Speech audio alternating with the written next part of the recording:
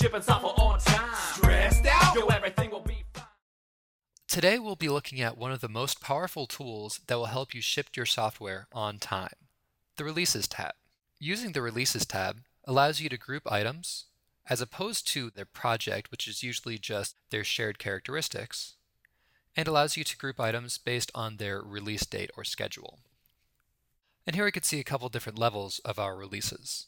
We've got the main product level, which we can then break down further into versions or releases, and then break those down even further into sprints or milestones.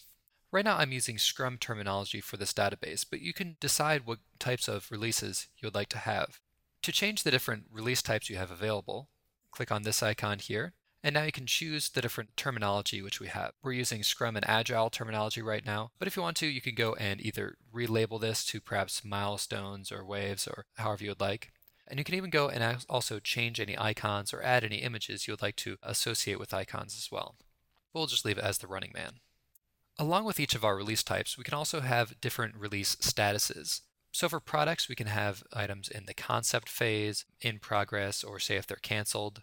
With versions, you can build out a variety of different steps. So you can go and rename these or add additional status types or reorder them as well. To quickly demonstrate how we can work with releases, I'm going to build out a new release and break it up even further into some smaller sub-releases. I'll be creating a release for my Business App Suite. First, I'll tell it just its parent release. This will just be a root level release. It'll be a product. I can set its status. So right now it's just in the concept mode. Have any start dates or due dates. This typically isn't as important for your root level releases, but will be more important as you break it down further later on. We can set releases to active or inactive. And whenever you're creating a root level release, you would also want to choose any projects which might be associated with this release. Because this is my Business App Suite, I will include all of my line of business apps, as well as maybe an update for my product pages and my about pages. And I don't need anything in my intranet site project either. So what I'm doing is selecting all of the projects which could be included with my Business Apps Suite. And if you'd like to go and add any release notes, you can add detailed notes here in this rich text field as well. Now, just save. And we'll see all the items available in our Business Apps Suite. So right now, this is mostly just my product backlog. It's everything which could go into this project, and we haven't really begun scheduling out. This includes all of the defects included with the projects, as well as any features in these, or tasks which I've also gone and assigned. Now I can begin creating smaller sub-releases. So I'll click this and add a version number. We'll say that we're preparing for version 2.0 of our release. Its parent release is the Business Apps Suite. We'll say that this is a version number, and we're still planning this one as it comes out. We'll set this item to be due at the beginning of the new year on January 1. Since I'm not working at a root level release, I won't be able to select any projects associated with this one. I'll actually be selecting items associated with the product backlog.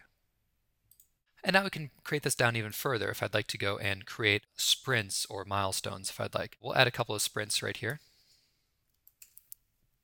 We'll have this first one just go 14 days, just be 2 weeks. And we'll add another sprint. And we'll just go and butt them up against each other.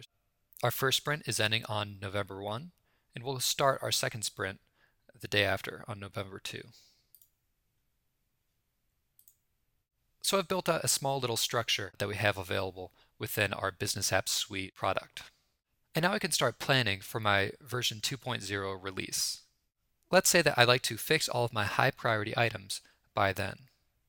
I can just simply group by priority. Not really concerned with anything of a low priority. And perhaps all of my high priority items here.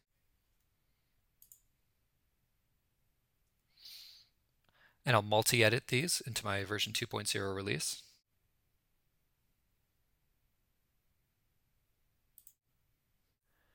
And we'll include this last one right here.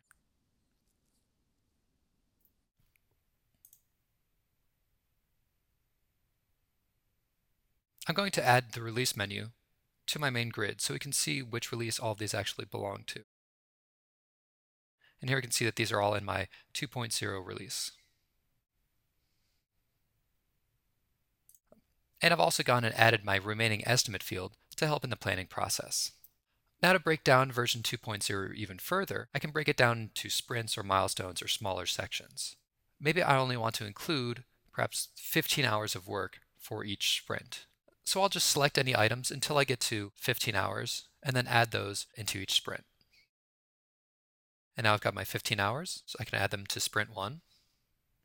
And I can see their release change to sprint 1. And now I can go and select all of my remaining items and place these into sprint 2. And now all of my items are included in a sprint, which is decided to be a manageable amount of work for this time period. This is the method you would typically use to include items in the sprint. You would first create a product backlog, just associating all of the projects which might be included with this release, and then break it down to a version release, everything that you'd like to push out, and then everything that might be broken down a little bit more manageably within your own development schedule. If you would like to add items piecemeal, you could go and just select whatever item you would like from any of your projects. Maybe there's one item I would have to update from my intranet site, right here, this item number 30.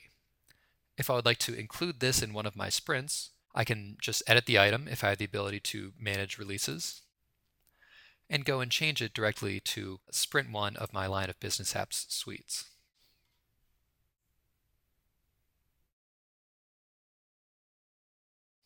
And now I can see it's available under sprint 1. This is a way you can go and quickly select single items and add them to releases. All of my items included in releases also have to live somewhere in a project. It's just a different way of grouping items.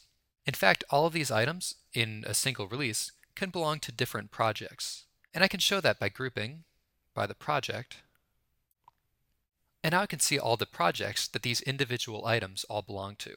This is quite important because any security settings, any editing settings, workflow settings are configured on the project level rather than release.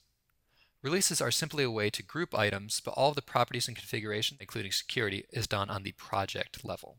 A few other things we can do when managing releases is we can go and show and hide any inactive releases, so we're only looking at items which we're currently working on. We can go and sort them by their start date or due date, or simply show their start date right here on this tree, so you can go and quickly get a little bit more information as to the scheduling of these particular releases.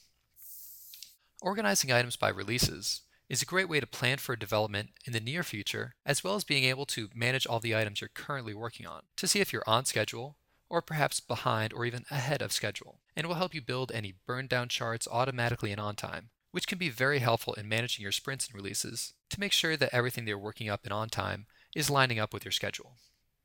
For a detailed look at the burn down chart and how to work with it, please check out episode 59. And thanks for viewing this week's episode of the Fear the Bug podcast.